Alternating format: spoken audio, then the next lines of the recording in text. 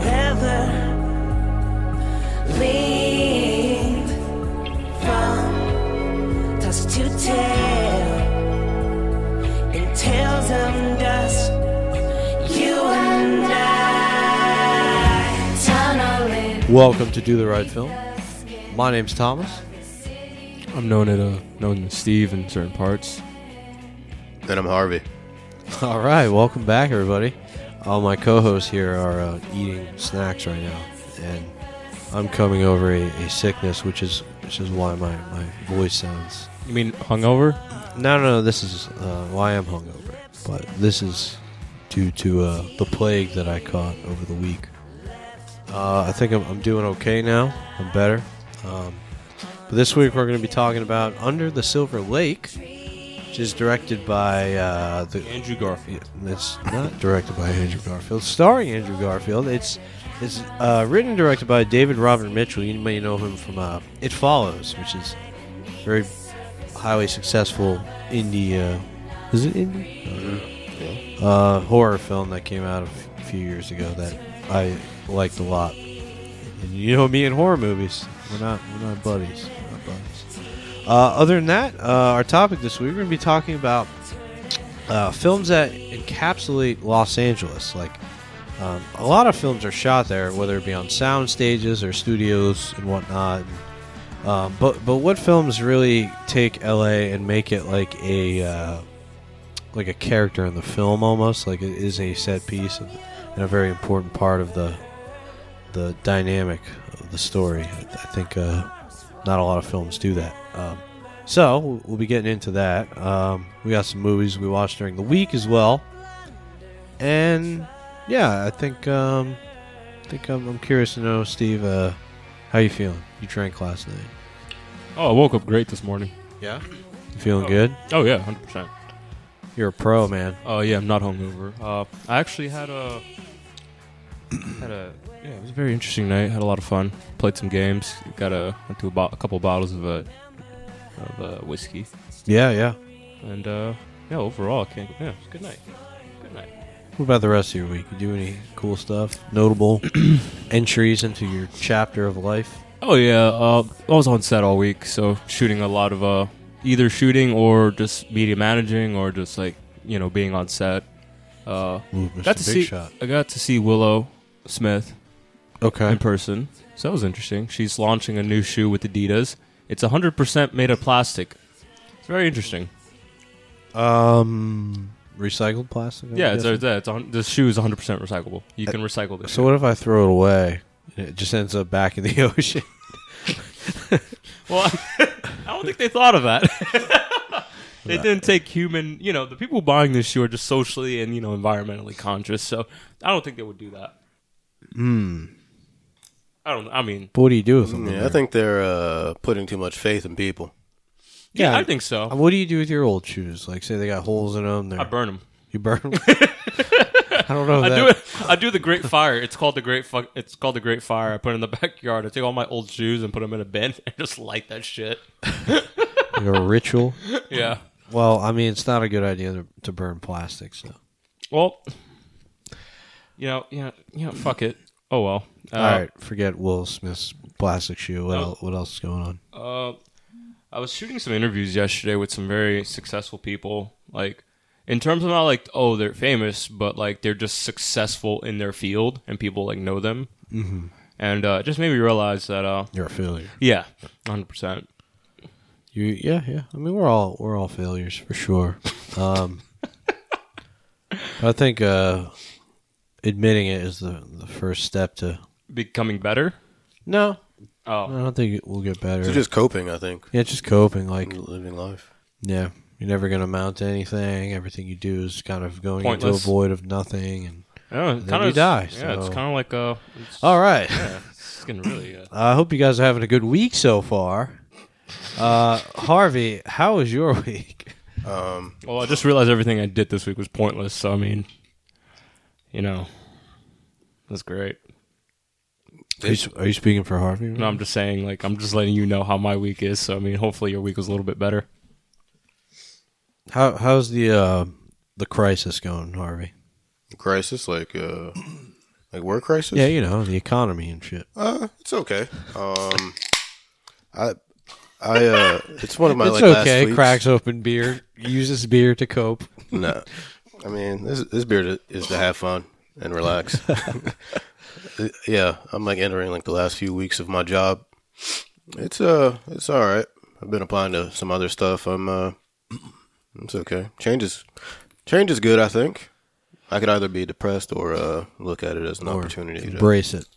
yeah, to do new things. Who knows? Maybe you'll start working at like NASA or something. NASA, that's unlikely, but yeah, the only way I would work at NASA if they became cool with a bunch of shit real quick. No, I can see where you could work at NASA. You could serve chicken strips at the Kennedy Space That's Center. true. I don't know if I could even do that. You got to pass like background checks and shit for that, right? But yeah, other than that, I think I've had an okay week. Yeah, nothing too exciting, I suppose. How about you? Get some new shirts? No, I did not get any new shirts. I usually go on like a one-time shopping spree, and then I don't go back for like over a year. My week was pretty good. I had something pretty interesting happen to me. I was doing some driving pickups for a film production that's happening this week. Excuse my coughing. I'm still coming over this plague, but That's the Five Guys that's still in your throat. You're trying to fucking fucking Five. Yeah, I just ate Five Guys to cure my hangover. So, I rented a truck for a production company. We went to Jersey to go pick up some stuff for the film production. Jersey. Everything's fine and dandy, right? This is like my worst nightmare, to be honest with you, and it almost happened. You ever go in a tunnel, like the Lincoln Tunnel, the Holland Tunnel, whatever it may be? Just imagine if your car just stopped. yeah. Yeah, that happened to me. That's The truck had transmission problems and it basically stopped working. I eventually got it to kick into first gear, and I put my hazards on, and I was creeping through the tunnel at about 3 miles an hour. yeah. That's And, probably like dude. top 3 like New York City nightmares. Dude, I was like you're only in the tunnel for a very short amount of time. So, I mean, the odds of you breaking down in the tunnel aren't that big. So, it's probably never going to happen to me. Yeah, it fucking happened. And it's like the truck was fine. Like, literally going into the tunnel, all the way through Manhattan, over the bridge, from Queens. And then, yeah, just fucking took a shit on me. But, yeah, that was fun. I sat on the side of the road for like over an hour waiting for a replacement truck. It was fun. I mean, it was okay. Sounds fun. Yeah. Did you have people honking at you? No, I think everyone was like, well, there's not an obvious reason why this truck's going 3 miles an hour, so I'm not going to push it there. But I mean, I don't know. That's not what I would expect from New York City drivers. yeah, that's true. They're fucking animals. Fucking, there could be a brick wall in front of them. They'd honk at it. Fucking go. Fucking angry ass Uber drivers, man. If your Uber driver honks, if you live in a big city and your Uber driver honks, give him a bad fucking score. Unless his honking is like justified for sure, like there was you needed to honk to like alert something. But if he's just honking because some people are fucking, What are we like, talking about? I'm just giving advice here. Fuck Uber drivers who honk their horns. Welcome to Do the Right Film, the best Because advice they're the ones that podcast honk in the world. outside my house, like they're in the morning. They're just honking their fucking horns. Yeah. But They do that in front of like outside of my bedroom window all the time. yeah, dude, it's absolutely fucking rude. Where my room is located, I don't hear anything. Must be nice. Room privilege, huh? All right. I think that's it for the small talk. We got to talk about movies. This is a movie podcast, and I'm not liking what I'm hearing. I heard some bad news before the show, but Harvey, didn't you lose the game? I did lose a game. I think Okay. Steve assigned me Everybody Wants Some. Uh-huh. A Linklater film, but I didn't watch it. He didn't watch He's it. like, I watched something else. Well, I did watch something else, but I didn't. I literally forgot up until that moment when I touched the dice, and then it rushed back to me like a fucking like memory. I like absorbed the memory through the dice, and I was like, "Oh shit!" Oh no! Yeah, so I didn't watch it. I'll watch it. What score would you have given it though? Probably a 0. Makes sense. I'll watch it this week, and I'll review it next week. I could talk about some other stuff in the meantime, if y'all want to hear about that. I mean, yeah, we got to hear something, brah. Okay. Anything good? Yeah, I'm about to play my mixtape real quick for the next 15 minutes. What, crickets. I actually watched a little documentary called Amazing Grace.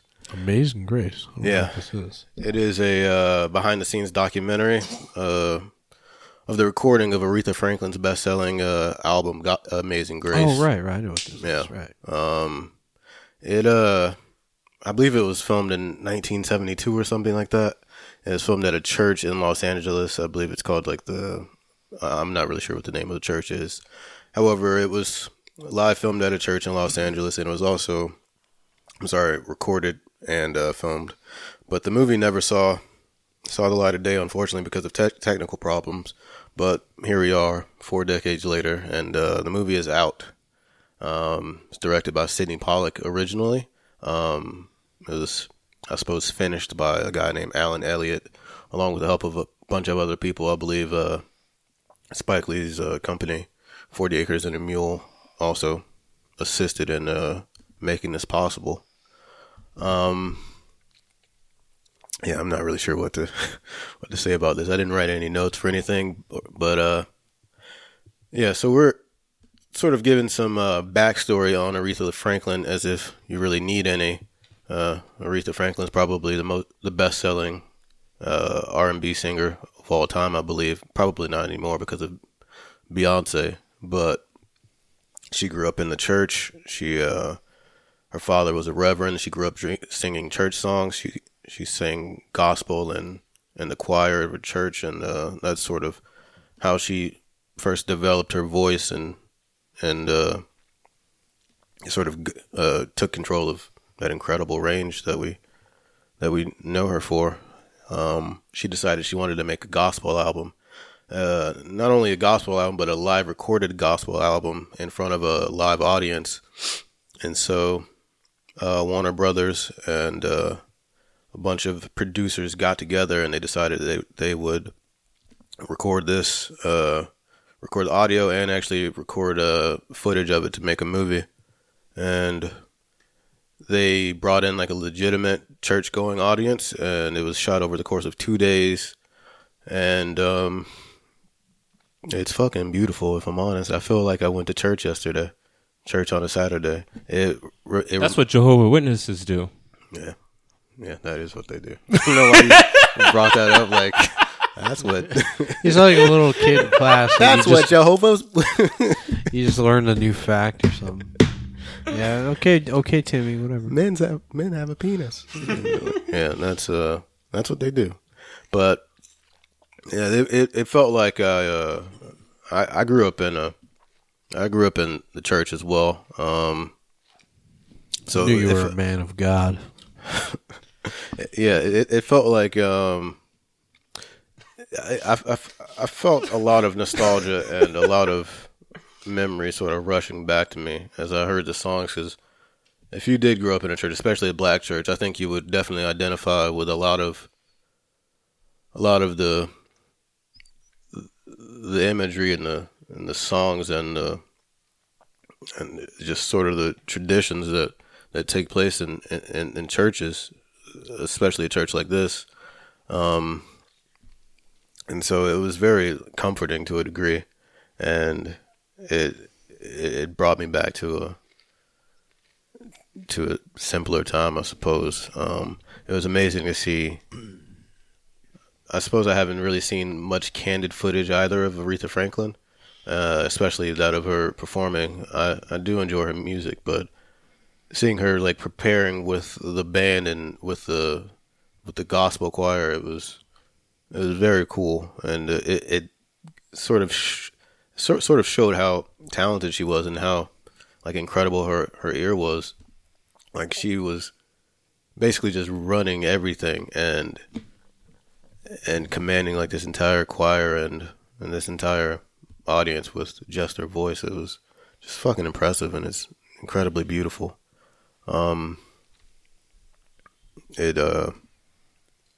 I'm not sure what else to say about it. I did tear up at one part because it was just it's fucking rare that I cry. Although I say that I cry a lot on this fucking podcast, but I don't cry that often. But I especially don't. I cry. just picture you just constantly weeping, like just watching a movie. That's what I picture. Yeah, I think you would think so from the times that I've admitted it on this podcast, but I don't, and I especially have never cry out of something being just fucking beautiful. But I think this documentary is that Aretha Franklin's voice, especially, is just that incredible, and I think the combination of hearing her voice and just how amazing it sounds, and hearing and seeing the reactions from the people watching it live, and also that paired with I know, just growing up in an environment like this, and remembering like being with my family and like and those closest to me, like in a church, and they're just really comforting times, and this sort of brought me back to that.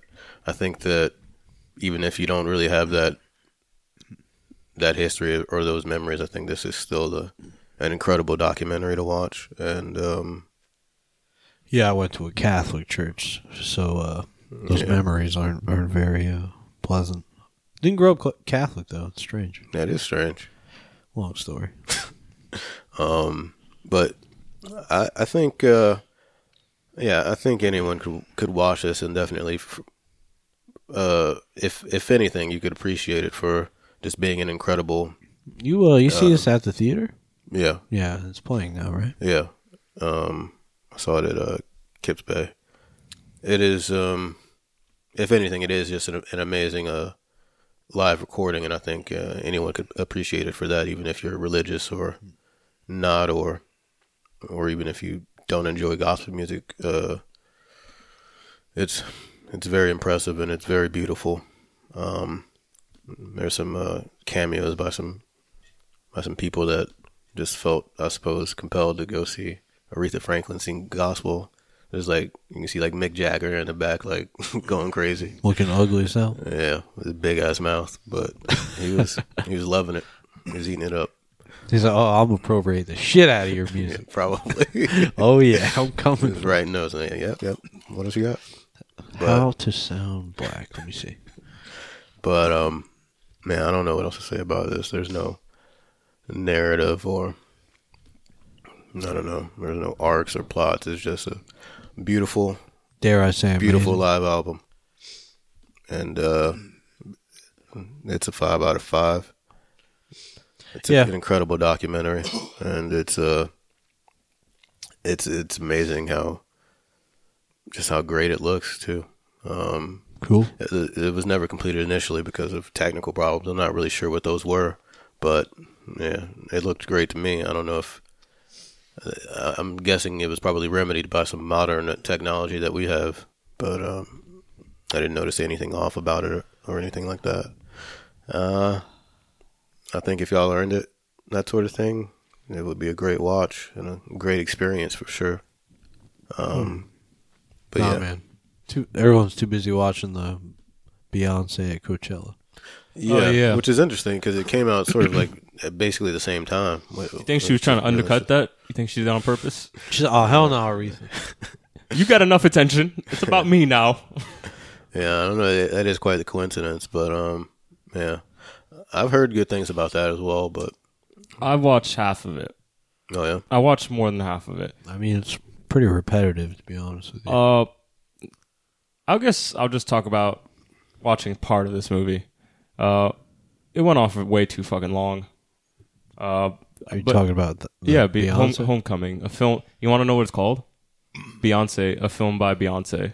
No, it's called Homecoming, a film by Beyonce. Directed and written by Beyonce. This isn't even a film. It's a documentary. You know, it's just it's a live recording.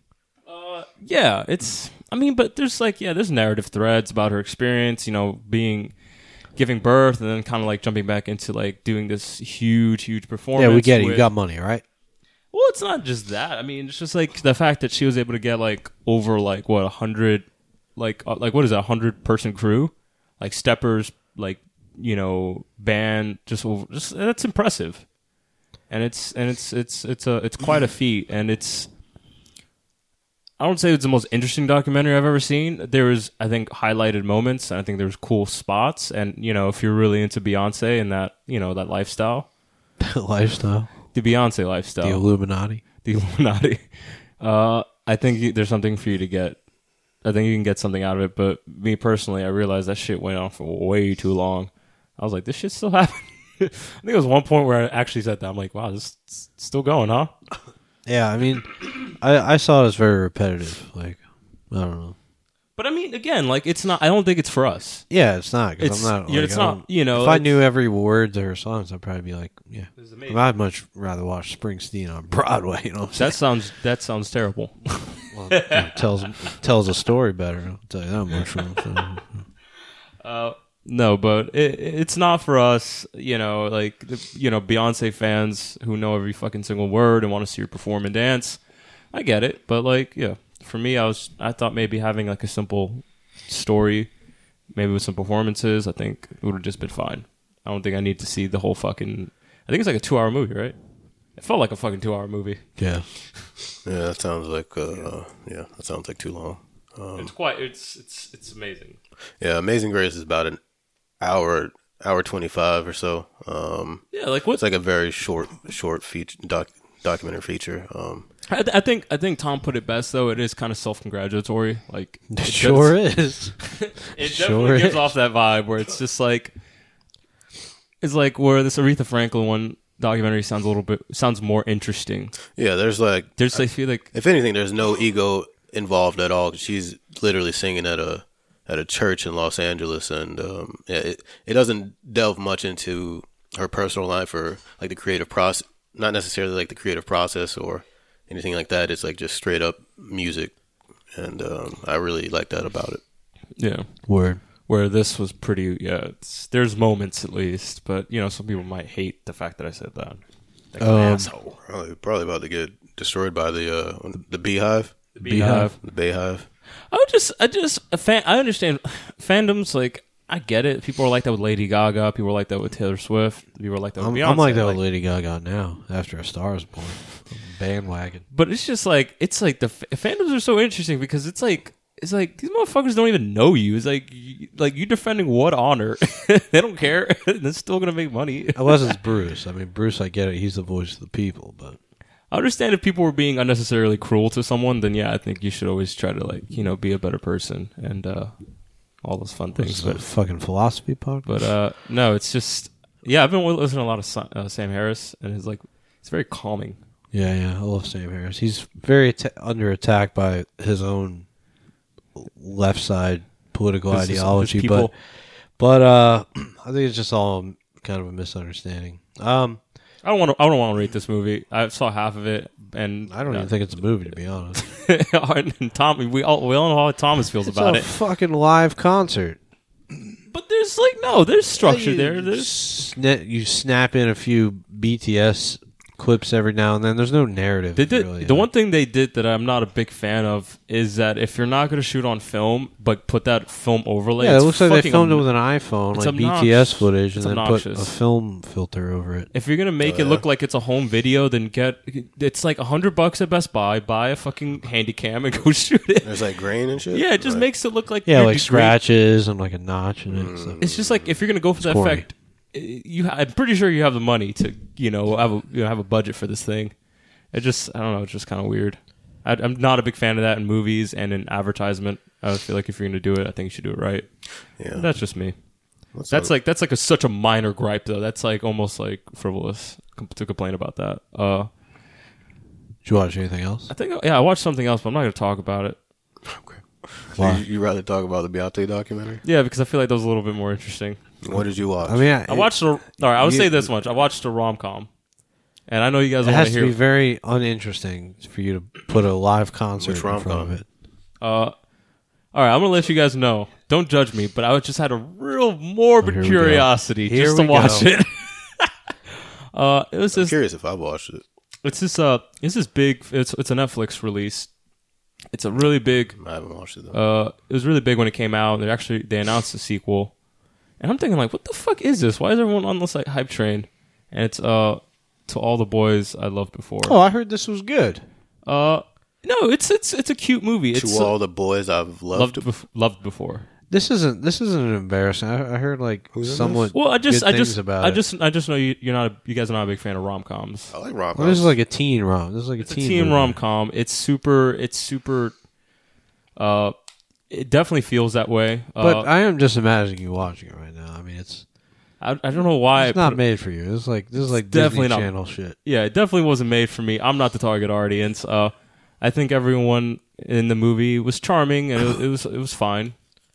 Definitely not for me. I realize that high school problems are so fucking minor. Could you talk about what this is about? Because now I'm curious. You don't know anything about this movie? No. Oh, let me see if I can look it up real quick. I'm not hooked into the... Yeah, you don't have Netflix. I just realized that. Yeah. They just hike their prices up. So I mean, fuck. They're promoting the shit out of this I movie and read they're that. promoting the shit out of the Dude, $15.99, man. What Good. the Fuck fuck? that shit.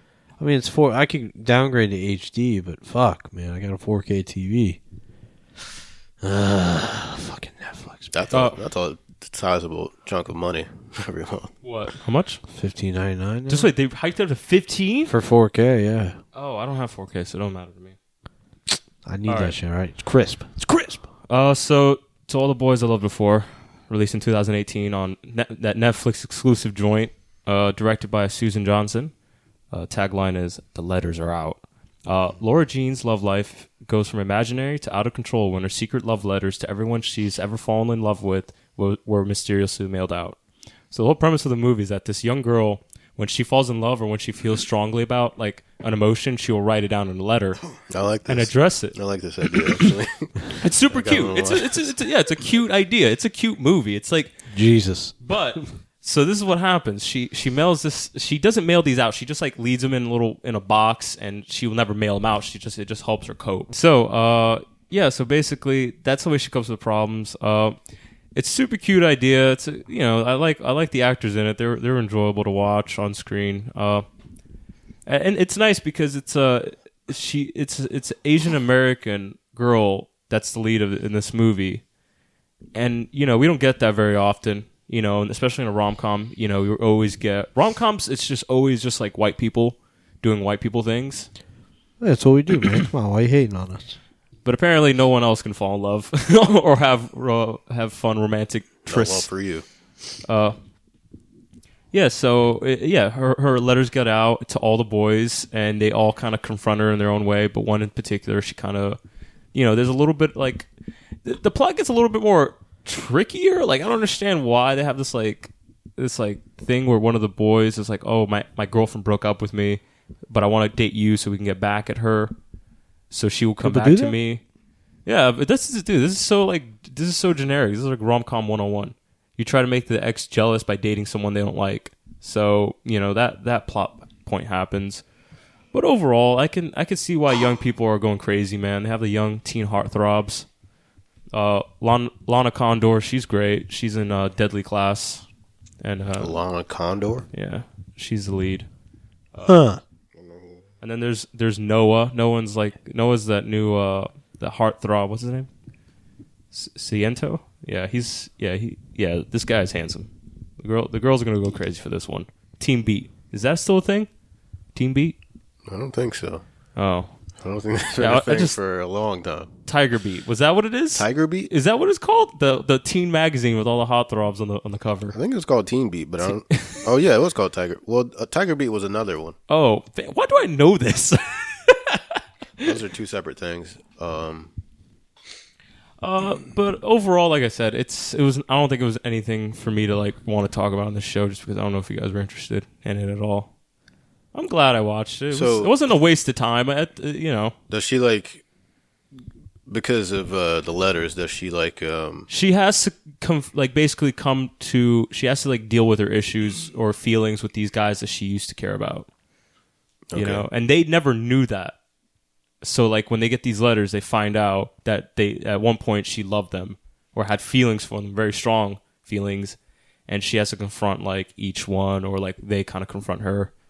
And there's obviously like different nuances. There's little twists and turns in the plot, but I rather just discover it for yourself. So there's like multiple like little mini relationships between them? Yeah. There's like different little, plot threads that are they're interweaving. Harvey's looking like, oh, this seems interesting. I like the idea. Yeah, it's a cute movie. I guess it's a 3 out of 5. Wow, I didn't loved it. I didn't hate my time with it, and I think it was overall just well done. And they're getting a sequel, so what the fuck do I know?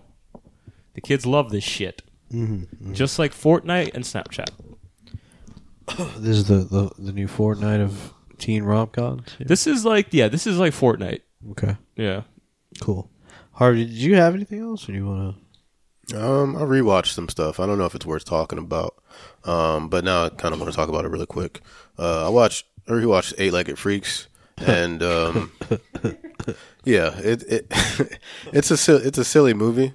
But I think it was kind of swept under the rug initially. I think it was a lot smarter than people gave it credit for. Nah, man, leave that shit under the rug. Nah, I think I hear that movie is actually not bad. 8-Legged Freaks, it's pretty smart, and it pokes fun at itself. It's very I think it's very self-aware, and it makes fun of like those older like 50s and 60s monster horror films, and I think it does it with some decent humor. It reminds me of like Evolution. I think Evolution also is fairly similar, and it does a great job. Slither as well is really good.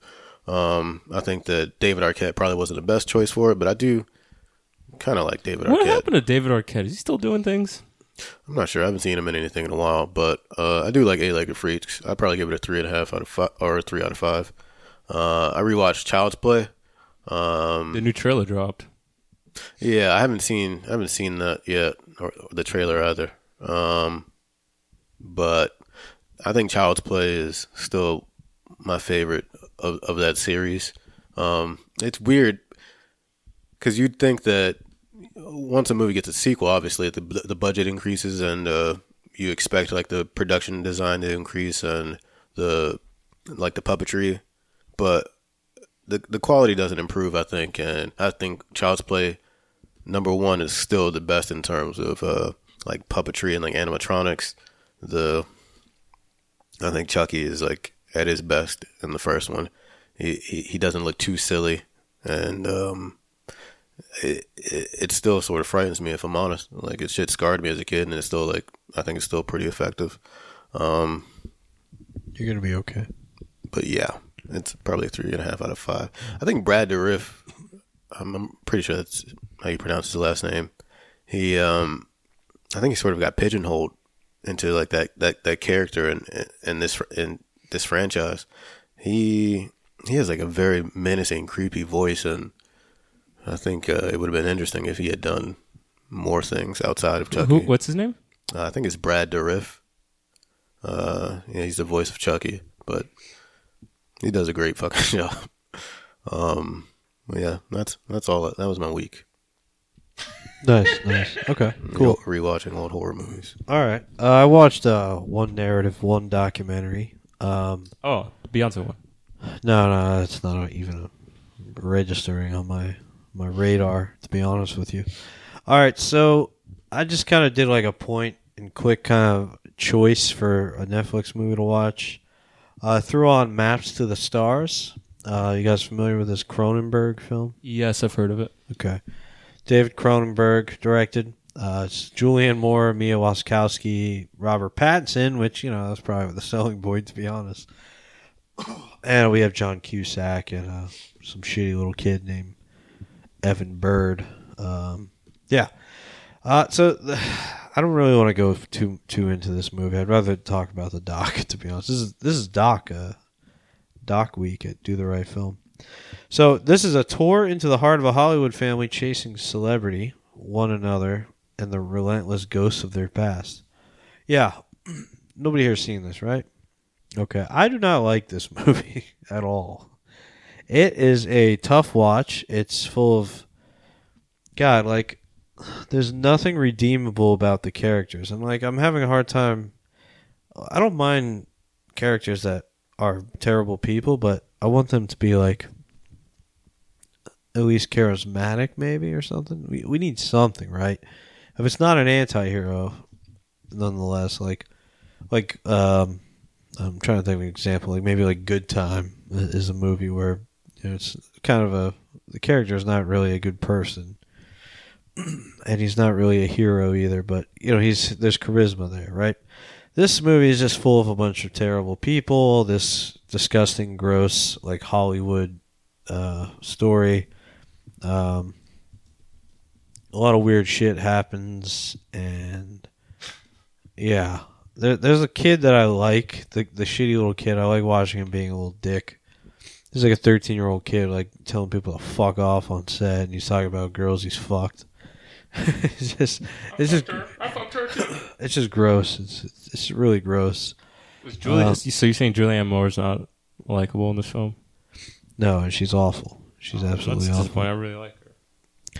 I mean, she's great. I mean, she does a good performance, but I mean, her character is meant to be absolutely despicable, as is everyone's. And they're all kind of connected through some intertwining story. Yeah, this is a tough watch, to be honest with you. I don't know. I mean, Cronenberg isn't really my bag. I don't watch a lot of his movies, but he did not do it for me in this one. I mean, this is not a fun movie. I will not recommend it to anybody. I mean, I'd probably give it a 2. This interests me. I want to watch it now.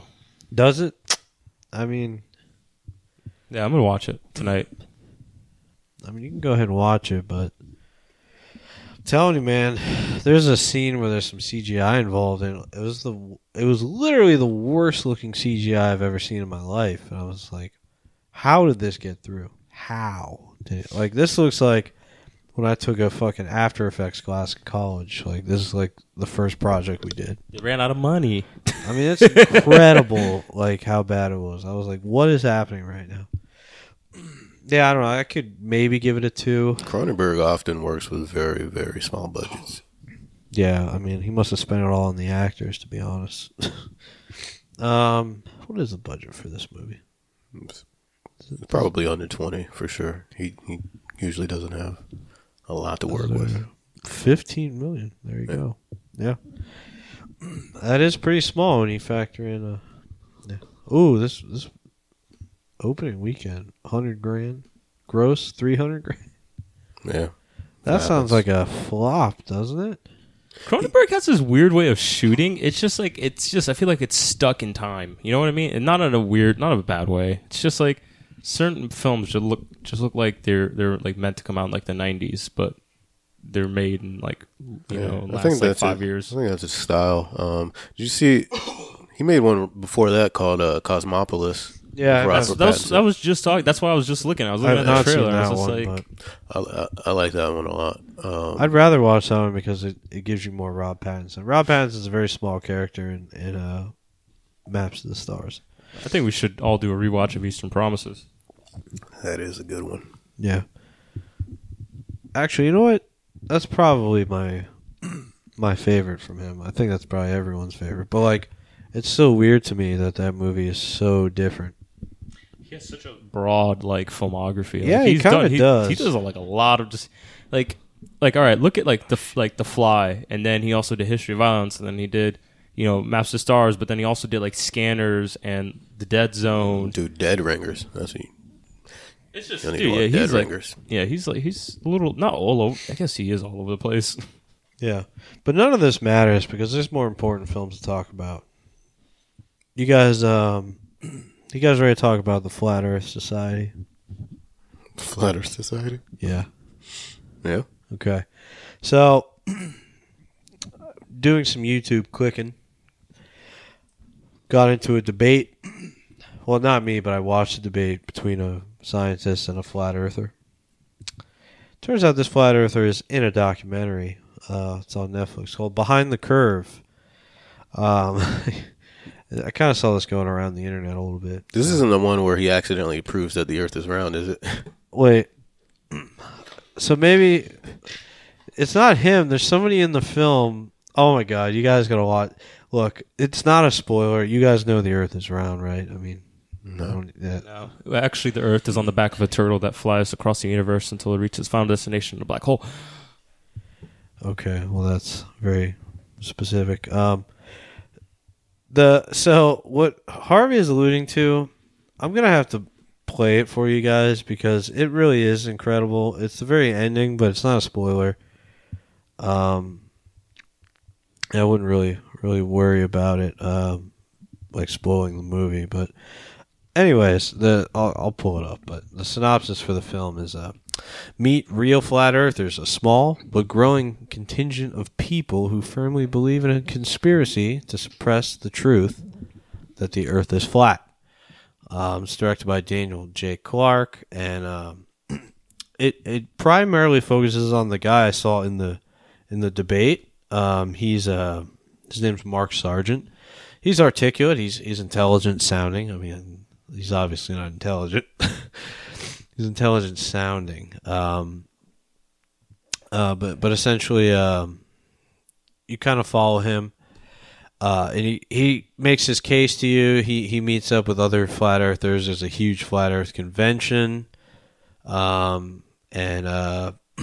he's kind of like the poster child. He's like the what's the guy who runs Scientology? L. Ron Hubbard? No, that's the guy who wrote it. Yeah, Yeah, no, it's the fucking guy. David. I'm not sure. Whatever. Yeah, he's kind of like that. He's not the brains of the operation, but he's like the poster child. Yeah, I think it's pretty fun, pretty fascinating stuff. I mean, there's nothing to learn. Like they're obviously not going to make a good case for it. And I think this really just kind of, it goes into this part where they talk about that the flat earthers are like scientists that could have been, like they have the right ideas of questioning and want to do that stuff. They're doing it wrong. I disagree. I think they're personally just impressionable, misinformed people. I don't think they're scientist eligible. You know, like I think that's pretty naive of them. Yeah, this is a fun documentary. Fuck,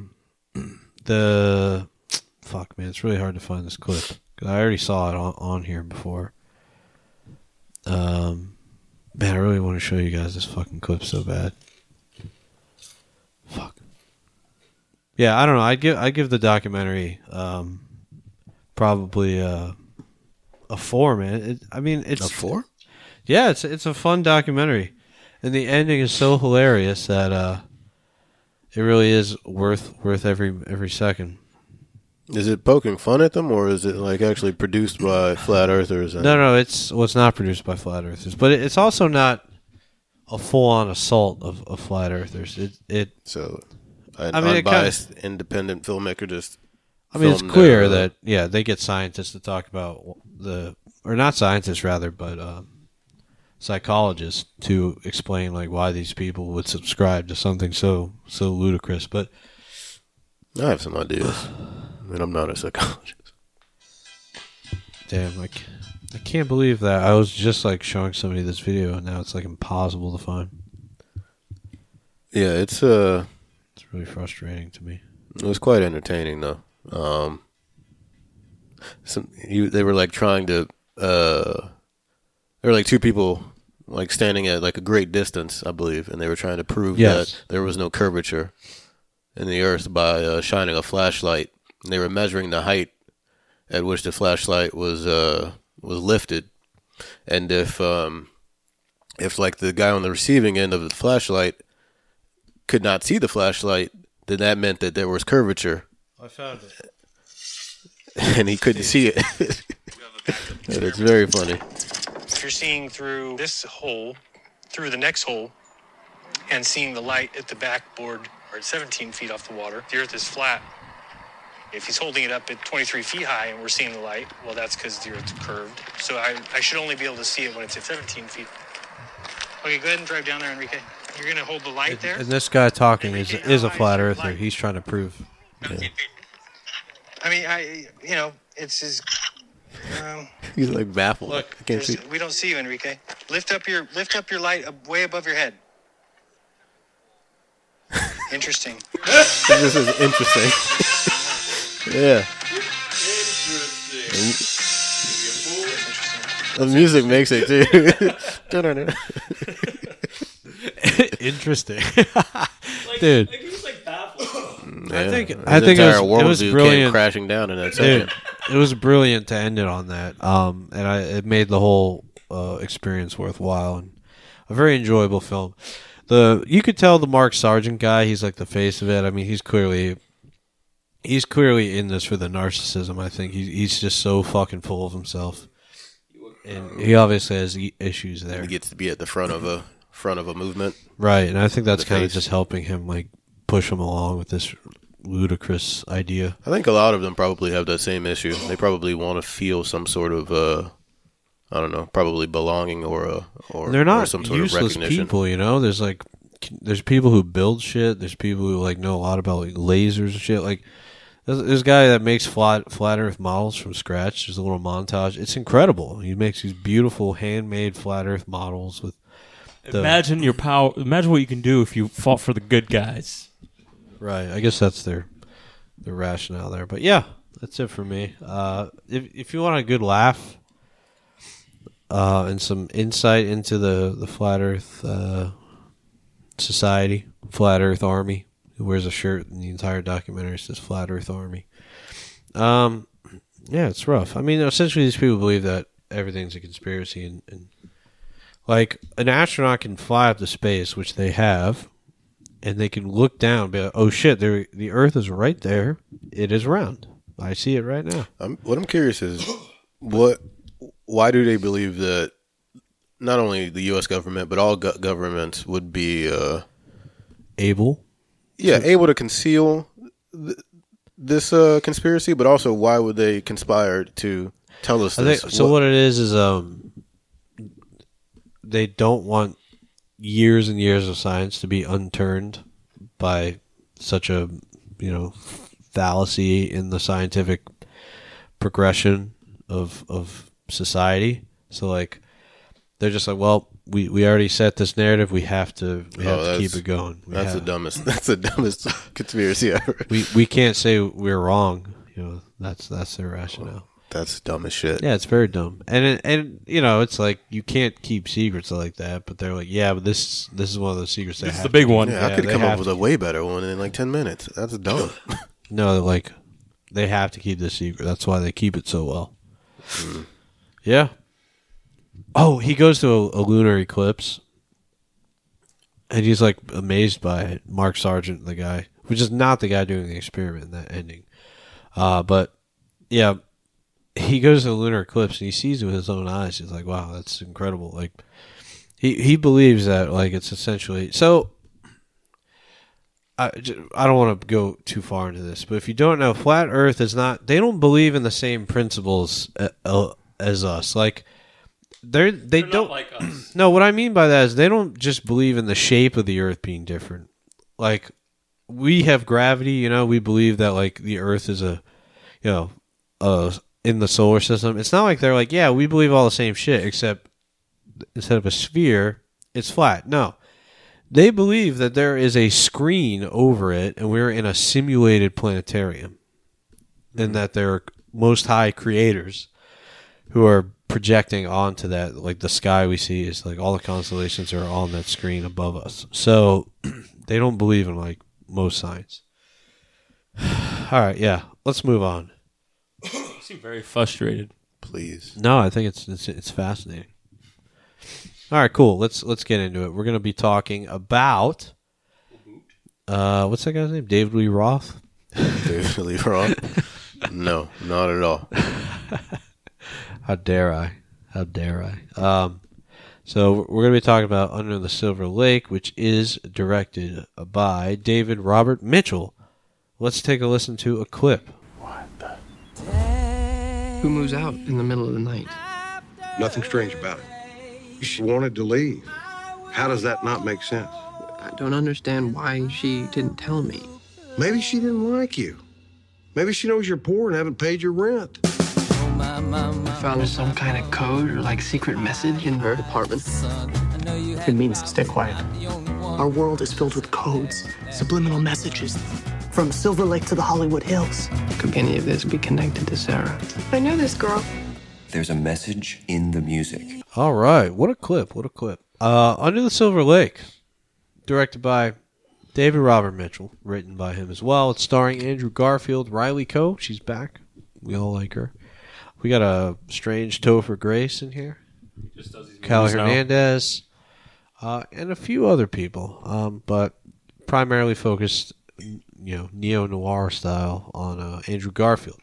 So synopsis is, Sam, intelligent but without purpose, finds a mysterious woman swimming in his apartment's pool one night.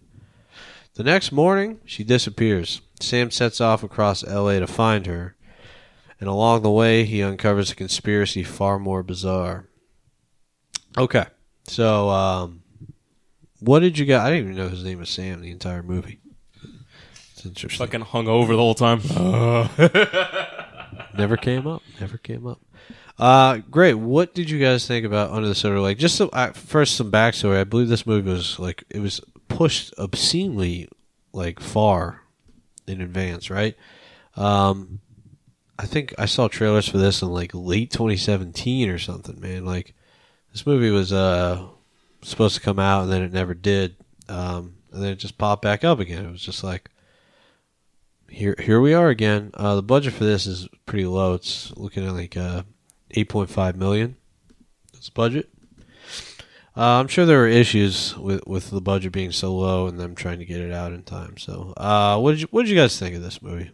I was kind of looking forward to it because I'm so curious about it. Yeah, me too. I guess I'll go first. Yeah, go first. Oh shit. How does this start? Sam, played by Andrew Garfield. He is he's sort of a loner, I suppose. He initially doesn't seem to have very many friends. He sort of sits around in his apartment, doing very strange things like Peeping. Yeah, peeping on people. He has binoculars actually, and he's just spying on his neighbors the entire time. And then he happens to come across a beautiful girl played by Riley Keough. Her name is Sarah. She is just swimming in the pool. Well, actually, she wasn't swimming in the pool. She was hanging out by the pool with her little dog. And she's very beautiful, obviously. So he becomes sort of infatuated with her. He is spying on her with his binoculars, and he eventually, I suppose, builds up the courage or summons up the courage to go and approach her. And they spark a very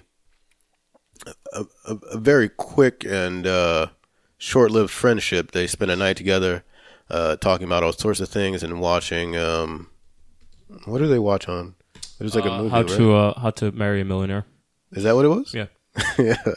And they sort of hang out in her room and just talk about things, and the night sort of ends abruptly as some people show up to her apartment. Some very interesting people. One of them dressed as a pirate, and a few other women, and it's a very strange scene. And she seems slightly uncomfortable with what's happening, and she tells Sam that she'll see him tomorrow, and he's very excited by this, obviously, because he has been infatuated with her and he wants to get to know her, possibly date her. But when the next day comes, her apartment is completely empty when he goes back to see her. They've moved out, and there's a strange symbol hanging in her bedroom, or painted on the wall of her bedroom. And this kicks off sort of a investigation, or it kicks off an investigation, and he is trying to determine what exactly happened to her and why she moved out in the middle of the night and didn't mention it. And this takes him on a very neo-noir Hitchcockian adventure across Los Angeles. This was a weird fucking movie. Yeah. It was such a weird movie, and I liked a lot. I liked a lot of things about it, but I also was confused, and I hated a lot of things about it. I think that I think it's very. I think it's very ambitious. It's incredibly ambitious. What's his name? David Mitchell. David. We keep forgetting his name, unfortunately. But the director, I think that you can definitely pick up references and David Robert Mitchell. David Robert Mitchell. I think you can definitely pick up references and nods to films of the past, especially Golden Age films and Hitchcock films in particular, in terms of the style and the editing, and also just in this character, he sort of borders on. He's like teetering on the point of like madness, and you can't. It's very difficult to tell if he is going crazy and he's just imagining things, or if there is just something very strange going on in his town, and with this this investigation that he's following, it sort of blurs that line of insanity and just like a very crazy, wild reality. And this movie really leans into the wild reality aspect. It's a very it paints like a very crazy and like a devious picture of Los Angeles, specifically Hollywood, and like Hollywood culture, and like all the famous and like vapid, like it's just it's very vapid, and it also explores like the actors and the most famous people that we know and love, I suppose, and it sort of distorts them and makes them appear a little bit dirty and vapid and corrupt. It's also kind of difficult to talk about this movie because it offshoots in like so many fucking directions. Yeah, this movie's like one of the hardest to actually describe or like actually have a conversation about, because if you say it's like, because that the plot that you brought up in the beginning, that happens, but when that happens, that kind of goes away for a while. It like spiderwebs into this huge mystery and this huge conspiracy, like several different conspiracies, and he sort of explores this world, this like underbelly of LA, while trying to figure out what happened to Sarah. And like I said, I think it does take like an interesting direction in terms of like piggybacking, or not necessarily piggybacking, but like referencing like Hitchcock and Hitchcockian films, and like it's called Under the Silver Lake, so it sort of makes reference to obviously like Silver Lake, but also like the silver screen and like the golden age of Hollywood and those actors. I think it references a lot of that, and it sort of, like I said, distorts that and creates this conspiracy beneath Hollywood that and beneath Silver Lake, which is one thing I really like about it. But I think it is ultimately just very cluttered and confusing, and I think that initial plot, which was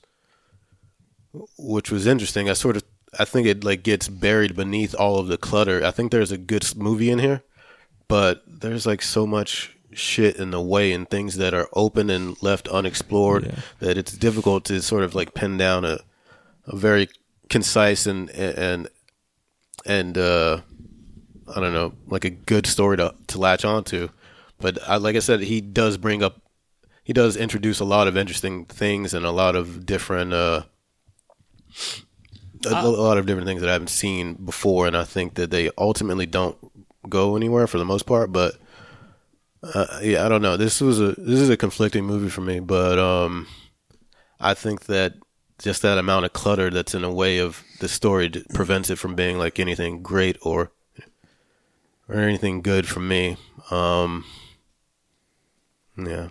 Am I missing anything? No, I mean, all your points are valid. This film is not going to be for everyone 100%. Like, not everyone's going to like it. I mean, even if you don't get it, I think you can get something out of it. Like the comments with the plot threads and where it goes, I actually enjoy the fact that shit was left unexplained. Like, there's this one element of like kind of like horror that gets sprinkled into the film, and I like the fact that you don't get much out of it. Like, it just happens and then it goes away. Like the dog killer? No, the owl.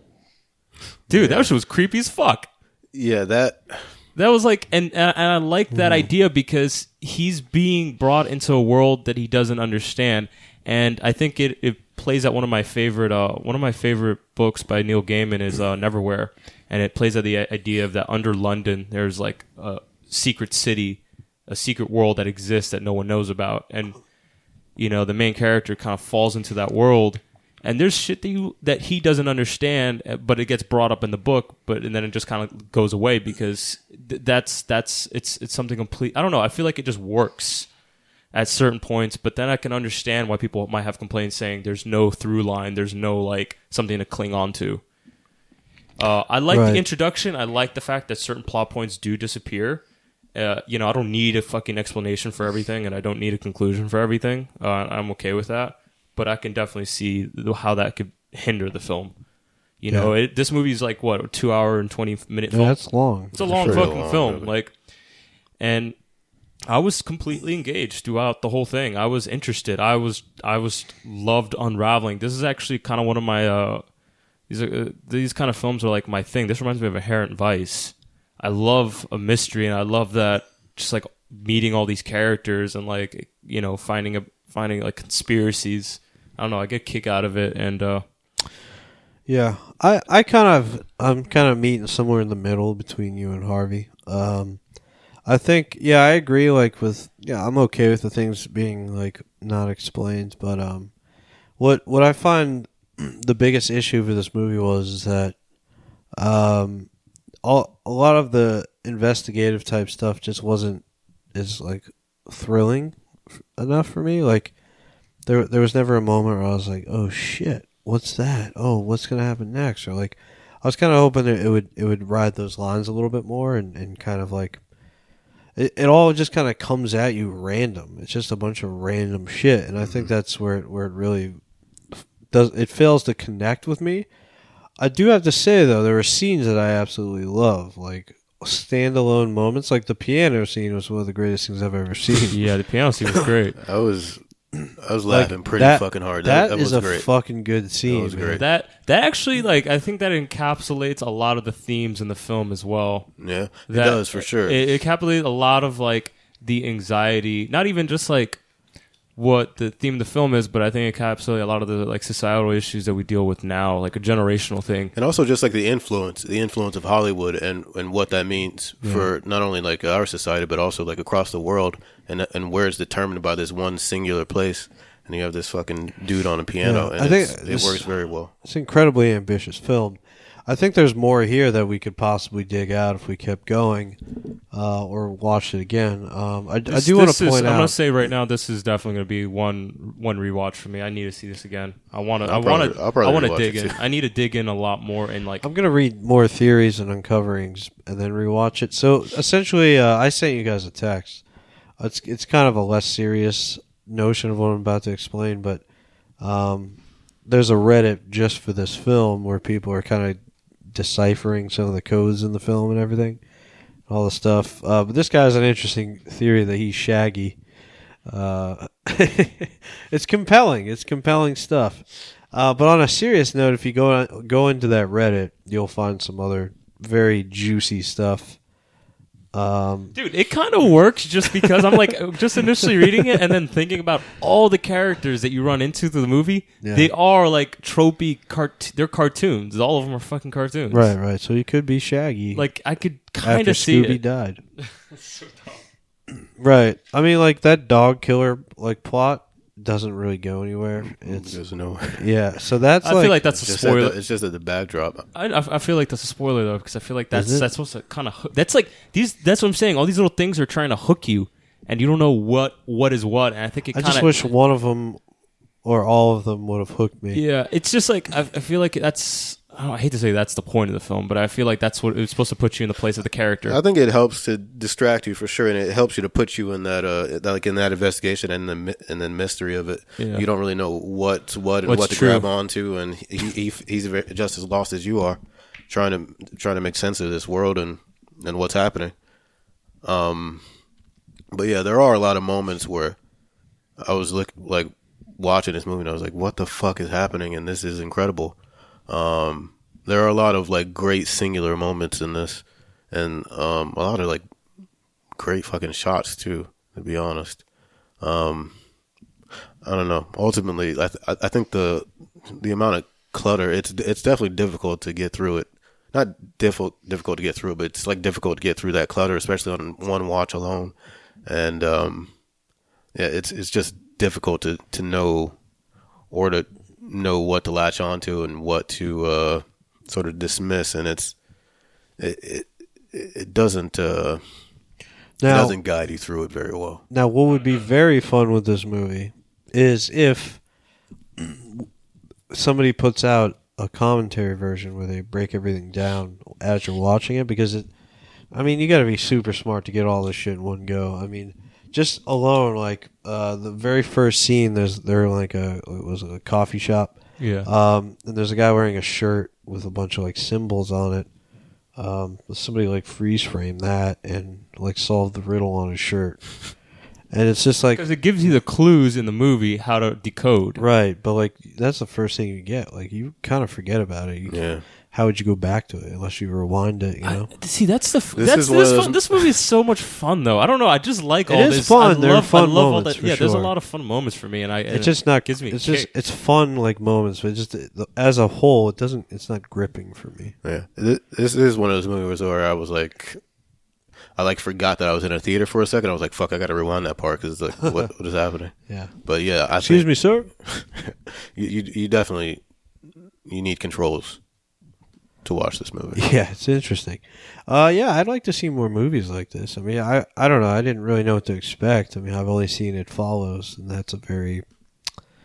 I mean, there's some metaphor in that movie, but it's not as thick as this at all. Yeah, but overall, it's a very easy movie to grasp. Whereas this one is interesting. Overall, I'm glad I watched it. I was hoping for a more compelling, gripping, like direction or twist or something. It's kind of just a bunch of wild shit happening and with no rhyme or reason. Yeah, I think ultimately the conspiracy that we do see resolved in this movie is less compelling than I would have liked it to be. The ending was, I wasn't excited or really caught by that ending and where things ended up. So I think exploring the other like avenues in this movie would be probably more exciting on a second watch. Yeah, I like. Yeah, see, I think I'm more on the other spectrum. Like, it's like I don't think you. I understand what you guys are saying. I know you guys don't hate the film. There's highlights, but I just like. I don't know. I feel like I'm definitely more on the positive side. I mean, I don't know. I'm kind of leaning positive too. I just had a kick. Even just like thinking back on like certain moments, I was just like, man, that was just like it was so much fun. Or like I want to like decrypt more. Like what was the meaning? Like, all right, there's one scene in the beginning, very beginning, when he's walking into his house, the squirrel scene. Yeah, like it's just like that's something that you forget about. Right. Because there's 20 other fucking crazy things that happen in the movie. Well, right, but I think that could be a downfall and it's detrimental to the overall plot. I don't know. It's just like, I don't know. I just think there's little things I want to like learn. I want to rewatch and like get more out of it. I don't know. I kind of. Yeah, I agree with you. I don't know. I just didn't feel very moved or impacted by it. But it was very interesting, and I'll probably rewatch that piano scene like 500 times. Especially when he starts playing the song that's in question. Yeah, that was great. Yeah, what an interesting movie. It was really fucking interesting. I think no matter what, I'm gonna watch it again for sure. I think that my opinion of the movie could change, or I'm just it could change in the future. Change. But yeah, I think that there was so much shit in this movie that I had never seen before out of a movie that I think it's worth it to watch for that alone. One thing it does good is it does keep you engaged and like grounded. A movie that I would say could be similar is Velvet Buzzsaw. And I think that movie's just all over the place. It's very heavy-handed in right, its message. And it's just like wishy-washy, and there's other characters. Whereas this film works so well because you are with. I mean, I'm just a fan of singular characters, but this film works so well because you're in the shoes of Sam and you're investigating with him. I would say, yeah, I think that's the one flaw of Velvet Buzzsaw, for me at least, was that idea. It's like if we had one person to follow and see their arc through, like if there was something there to keep us. Yeah, I think all films are better when they're like that. I'm just surprised. But when I that feel like it was weird that you just jumped to like 20 different characters throughout the film. But let's not talk about Velvet Buzzsaw. We're not ruining that movie now. No, man, I had a blast. I had a lot of fun just kind of like watching. I mean, this is not. And I love. Yeah, it's for not My Hangover. Not an easy watch, and I would not recommend this to a lot of people. If you have any interest in it, I say give it a shot. See how you feel, you know. But if you don't know what this is, and you know, I'm not gonna tell you go out to the theaters and watch this. I would say it's like definitely unpredictable. Yeah, because you probably come out like, wow, what the fuck. Yeah, it's not like a M. Night Shyamalan plot twist where it's like some shit literally goes unanswered. Yeah, I mean, there's no singular twist. There's like 500 twists, so you can't really predict them. But yeah, cool. I mean, it was. I think it goes back to the message, though. I feel like a lot of this just kind of goes back to the theme or the idea of the film. You know, like the themes that they're trying to hit on, like. Yeah, for sure. Yeah, I mean, I don't even know all the themes, to be honest with you. I'd love to read more about it from smarter people. I think, and then rewatch it with that new information. But yeah, like Steve, if you watch Burning, you haven't watched it yet, right? No. Burning is very similar to this in the sense that it does have these like representations and metaphors, or I think Burning is way more compelling and easier to watch. But you should watch it if you like this one. You should definitely watch Burning. Yeah, I'm definitely Burning. To me is like a Korean version of that.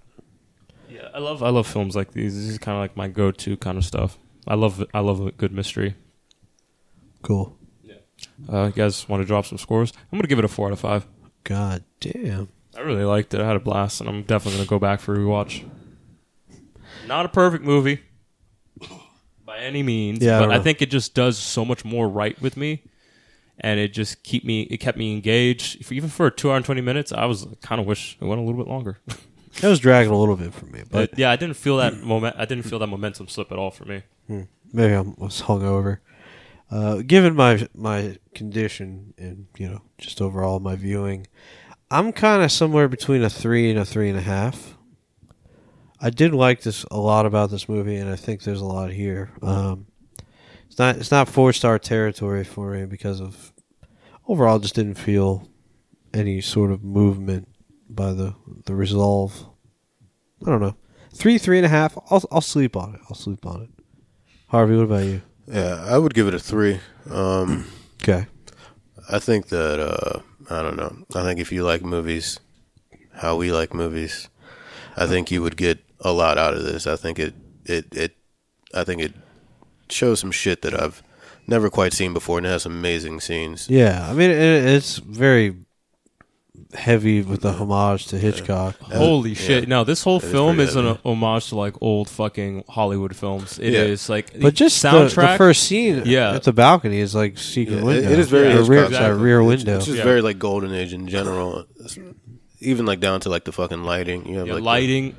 Like when he first meets her, the just the lighting on her eyes. Yeah, that's really funny. It's just like it's like poking. You know what it is? It's like watching the way he perceives his world. That's what I feel like it is. He perceives his world as like this certain kind of golden age film, and we're watching what he perceives in his own mind. I don't know. That's the way I see it.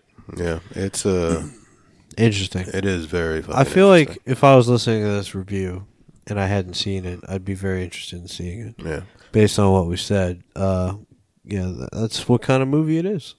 As a narrative, as a feature narrative, though, I don't think I can give it above a 3, at least on the first watch, because I think it is bogged down by all that, the clutter and the unexplained mysteries. I wouldn't mind as much if I felt that the the core of that plot was strong enough and the story was strong enough, but yeah, I think it dragged a lot, specifically in the third act, and where it ends up, I don't think is worth the time necessarily.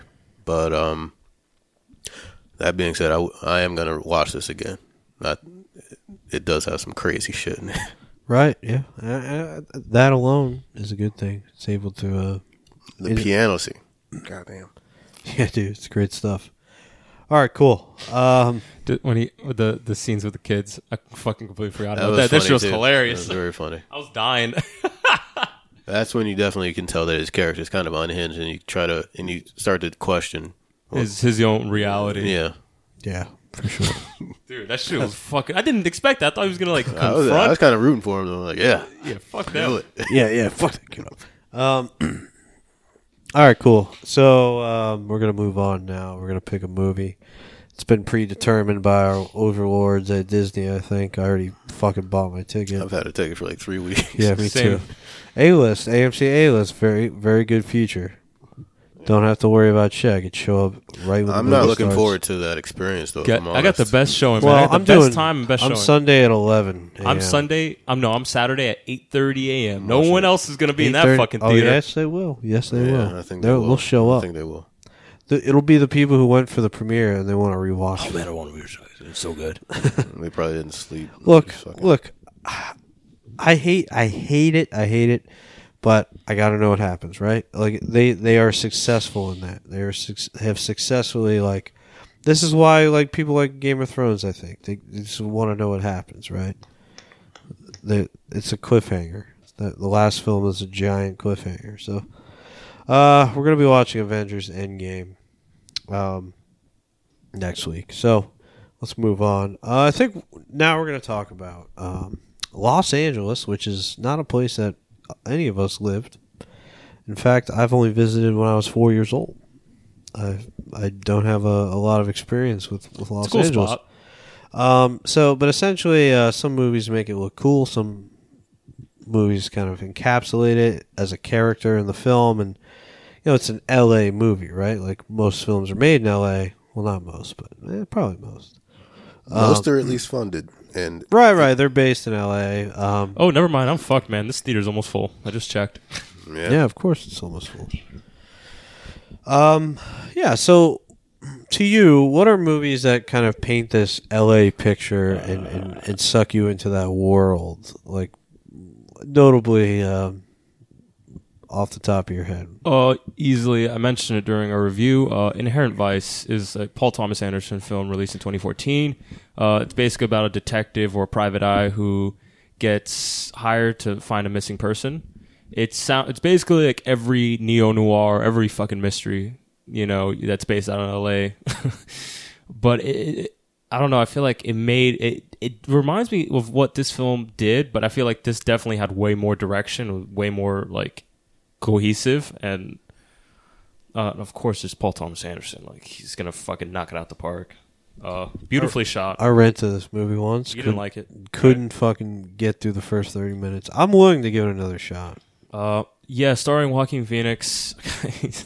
Such a fun time, and also I think it just captures like what we expect from LA, like all these characters, like, and you see distinctive regions in LA, like there's the yuppies, there's the people who have money that kind of control a lot of the stuff. You see them dealing with that, and then you see them dealing with all the fucking hippies out in where's that one fucking area? I need to look it up again, but the huge music scene out of LA during the 70s. I don't know. I feel like this movie definitely encapsulates Los Angeles. And then another film that I've watched, I think it was one of my favorites of that year, was The Nice Guys. Ryan Gosling. Huh? I still haven't seen that. Oh, you're missing out, man. Yeah, you're missing out, man. It's a good film. Good flick. Now I know. The Nice Guys. Ryan Gosling and Russell Crowe. Again, detective story. Two guys trying to solve a mystery and basically get caught up in the seedy underbelly of LA. I don't know why LA works so perfectly for this. I guess because how it's depicted in media in general is, this beautiful place where, the rich and famous live. But then when you get down to like what it really is about. You see how just fucking terrible everyone is to them, to like each other and to themselves. Again, this, I think a lot of what these films have in common is the people in LA rather than the city itself, I guess. But I guess the people make the city, so whatever.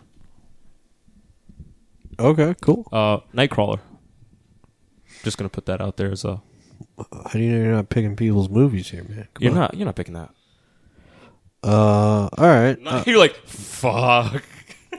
So a movie that I think kind of was one of my first introductions into like feeling like I was in LA and kind of this I don't know, this underworld, this LA underworld society that may or may not exist is The Big Lebowski.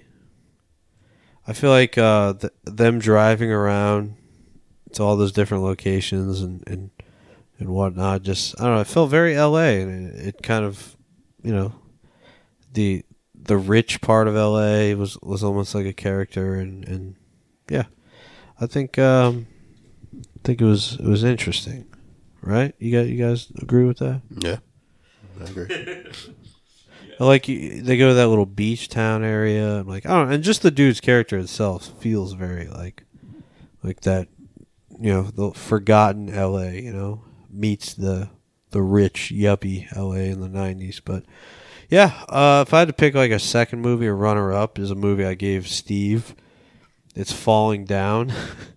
I feel like the way that he kind of just, like the first scene is in traffic and it's really fucking hot, and he gets out of his car, he starts walking, he encounters some cholos, you know, and it just kind of paints this picture. LA, like that film would not work anywhere else, right? I mean, as much as you might not like that film, Steve, like you have to give me that. Like that film has to be in LA. I'm not gonna give you an inch.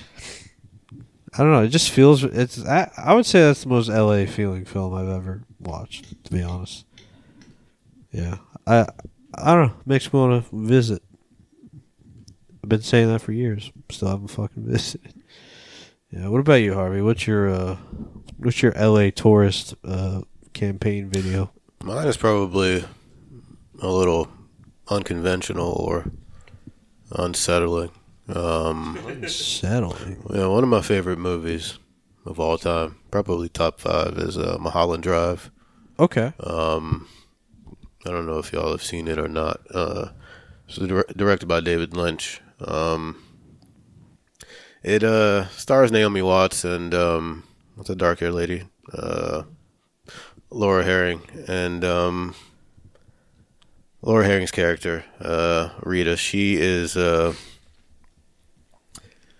gets into a car accident and she sort of has amnesia, and she is wandering around the streets of LA trying to figure out who she is, and she runs into Naomi Watts' character. I think her name is Betty, and together they sort of try to figure out who Rita is, what her real identity is, and they sort of develop this relationship, which becomes sexual and very hyper-erotic to a degree. I've never seen this. And together they dive into this this very dark and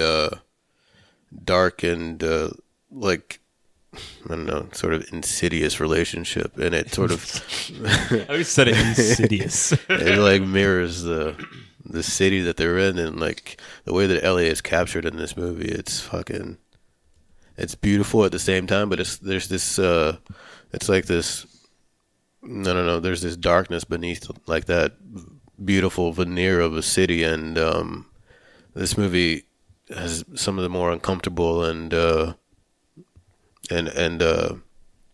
dark scenes that I've ever seen, and or about LA, and in terms of like the ideas. But it is beautiful, and for some reason this movie always made me want to live in LA, even though I think it would probably inspire the opposite of most people.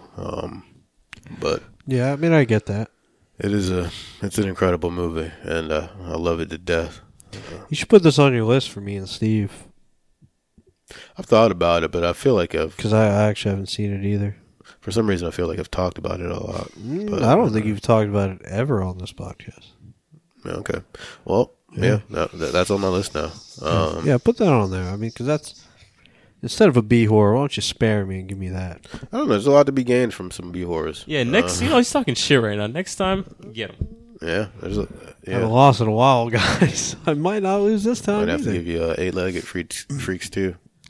Part 2? There's a 10-legged freaks. No, I don't think so. I haven't seen it. 9-legged? 16-legged. You got to double it. You have to double it. That's true. That's true. I don't know if I have another. I think Chinatown's great. Y'all ever see Chinatown? Yeah. I've never seen that. Really? There's a ton of that's a them out great there, one. to be honest. Yeah, I love, I don't know. I just love I love, what they call it, noir. I love fucking noir film. I love that shit. Chinatown is interesting because it is a noir, and Jack Nicholson plays like a private detective, and he's like investigating this woman's husband, and like following his moves and shit. It shows you like that like dark underbelly. That's like a common theme in like movies, especially. I think that's a common theme in noir movies, but especially those set in LA and about like the people of LA. There's always this darkness beneath like the beauty, and that's just something I find very fucking. We gotta do enticing. we gotta do a New York version. We should do that. New York is just dirty on top of dirty. It's like just caked Right, on but dirt. there's some films that really encapsulate it. I think so. We should one week. We'll have to add that. The Pope of Greenwich Village. Have you seen that? No. I heard about that movie. One movie I'm adding a lot to my list now. you never have shit in the moment, but now you have like 8 movies. I always have I got a list, but it's difficult picking the right shit. Right. I don't have a list because I'm terrible at everything, but cool. Speaking of lists, you guys want to play a game? Not really. I'm over games. Right, but we have to. Try it again, Tom. Try it again. Ask the question again. This time for sure. It's time for Get Wrecked! Your movie voice? Your game show host voice? Yeah. All right, folks, ladies and gentlemen. I would leave. I'm going to leave. All right, so we're going to play Get Wrecked now. This is the game where we roll a 12-sided die, not some lame 6-sided die. And we're going to see whoever rolls the highest number is going to assign a movie to the person who rolls the lowest number. I can't lose because I can't watch 2 movies. Why not? The way my life is set up, I got some things to do. All right, I'm just gonna help you guys out here and start the race. You think it's a pizza kind of night? I was thinking about pizza actually. It may be. Ooh, I got a 10. That's not bad. It is kind of bad No. because I'm scared to win. Well, it looks like I'm going to lose again, probably, unless Steve blows it. You got a 9. Ooh, That Harvey, this is not looking good. God damn it!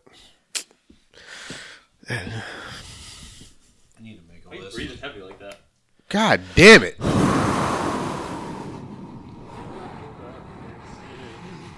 How about I do it again? Another 3. You rolled the 3. 2 threes in a row. This is. All right. Can I just give you Lion? I don't want to watch. Why? Lion. It's on Netflix. I don't have Netflix. You don't own it. Oh, maybe. Oh, well. I mean, you can log it on mine. Oh my god! Just watch Lion, man. It's fucking incredible. It's a goddamn masterpiece. Well, it's an epic. Okay. I'm standing my ground right now. Right? Okay. I'll watch it. I just think. Look, you'll be happy. He's watching it. I doubt I'll be happy. You will be happy. Oh, trust me. After you review it, you're gonna be like, "Wow, I'm glad I watched this movie." What's that runtime? 2 hours. Only 2? I'm pretty sure it's like an hour and 30. No, wait. No, it's more than an hour 30. I was actually scared. I thought it was like 3 hours. Oh, sorry, man. They got you good. What is it? No, don't tell me. Don't tell me. I'm not looking at it yet. So. Oh, it's hour 50. You're good, man. Hour 58. I thought it was a 3-hour movie. From what it feels that epic. Yeah, does it? It Epic? does feel, That's not how I describe time. All right. If I'm at the fucking DMV for 4 hours, it was epic. No, it just It took was a an long time. epic amount of time. But epic sweeping movies sometimes are long. I guess we'll see. All right. You're going to love it, man. Crisp hour and 58 minutes. With credits, they include credits in the runtime. Is that a thing? Anyways, that's going to be it for us, guys. So, next week, we're going to be talking Avengers Endgame. Our topic's going to be a favorite superhero. Just kidding. That's probably not going to be our topic. No, let's do that. Sounds cringy. I don't want to be one of those podcasts. So, yeah, stay tuned next week where we cynically tear that movie apart. Or, in the case of Infinity War, where I went into it ready to cynically tear it apart, I ended up quite enjoying it. So we'll see what... Loved it. We'll see what the Disney Marvel Universe cinematic land of What if business. all right, this is my theory. I'm going in with some hot theories. What if they kill everyone, right? Follow me. And then they're like, and then at the end of the thing, all the movies that they were planning to release in the next couple of years, they have them all lined up before the credits, and then they strike them off, and then they'll be like, and then we're done. Should we make gambles on who they're going to kill? Captain America for sure. Iron Guy. Iron Guy is my favorite character. he's definitely going to go. Well, we can't spoil it when it comes, but I'm sure people will find out the first week. Spider-Man, I'm pretty sure they're going to reboot him. I mean, he's already got a movie coming out a few weeks later. Does he really? Yeah, the new Spider-Man movie. Fucking Christ, Well, man. I think that takes place before the Yeah, I events think of, they're going to kill Tony Stark, but that's my guess. They're going to kill our boy Iron Guy. I They're just gonna think kill Robert Downey Jr. is like, I'm done, guys. I can't do anymore. Chris Evans, a.k.a. Captain Fantastic. He's going as well. Captain Fantastic. And Black Widow. I feel like she's not really doing anything anymore. She's just kind of there. She was just on Hot Ones. Was she? Yeah. Wait, she's Scarlet, right? Yeah. Yeah, she was on Hot Ones. What do you think? What do you think they're gonna do with Black Panther? Black Panther's not dying. Yeah, well, he's not dying, but I feel like they're gonna milk that. They're gonna ride that cash cow to the finish grave. line. Who else do we think might die? I'm gonna start doing cross promotions with McDonald's. Hopefully our boy Deadpool's in the next Avengers film because Disney just bought Fox's rights for all those movies. Deadpool. Oh, yeah. Hopefully we get also the X-Men versus the Avengers. That was a good comic book run that happened. I'm trying to see Wolverine that was a huge rip from the shreds. Wolverine's dead? Yeah. Spoiler. Wolverine's not dead. That was in the future. Yeah, it was in the future. Oh, that is true. That is true. And this is the current timeline. Hugh Jackman's gonna run out of money. He's like, guys, I'll do one more. I'll do anything. All right. Let's end it there. We'll see who's right about their Next theories. week, spoilers. I'm spoiling everything. Maybe we'll do like a ending. We'll put a spoiler discussion at the end. It's alright. This movie's gonna be 3 hours long. Yeah, this is rough, dude. 3 fucking hours. That's why I booked it in the morning because I'm like, you know what? I'm not mine's doing 11 shit a.m. Saturday so I'll morning. probably just jump on the L train and come straight here to record. It's probably be too late. We'll probably be in bed by the time you get out. Yeah, I should be there by 3. I should be here by 3, I think. All right, so yeah, thanks for listening, everyone. Check us out on our website at dotherightfilm.com. Leave us a review on iTunes if you enjoyed the episode. We were going to record a Do the Right Film video. We're going to pick out some of the best films streaming on, like Amazon, Hulu, Netflix. Yeah, we were, but then Thomas drank too much. No, it's not really that I drank too much. I have to get home and get to sleep because I have a 5 a.m. call time tomorrow. But yeah, I think we're going to try to knock that out during the week and get that out to you by next weekend. So look forward to that. If you have any ideas of quick snippet video ideas that you'd like to see, a service that we can do for you, let us know. You can always drop us a line on our website, the contact page. I think that about does it for us. I think everyone's tired. It's been a long day. Let's blow this pop. My favorite superhero is Squirrel Girl, by the way. Squirrel Girl? Yeah. We'll save it for next week, man. Come on. All right. All right, bye, guys. Thanks, guys. We need a. I feel like you're controlling me now. Catch Remember how this story ended. Exploring where the cameras cannot see. You and I beneath the surface where the lovers cannot breathe.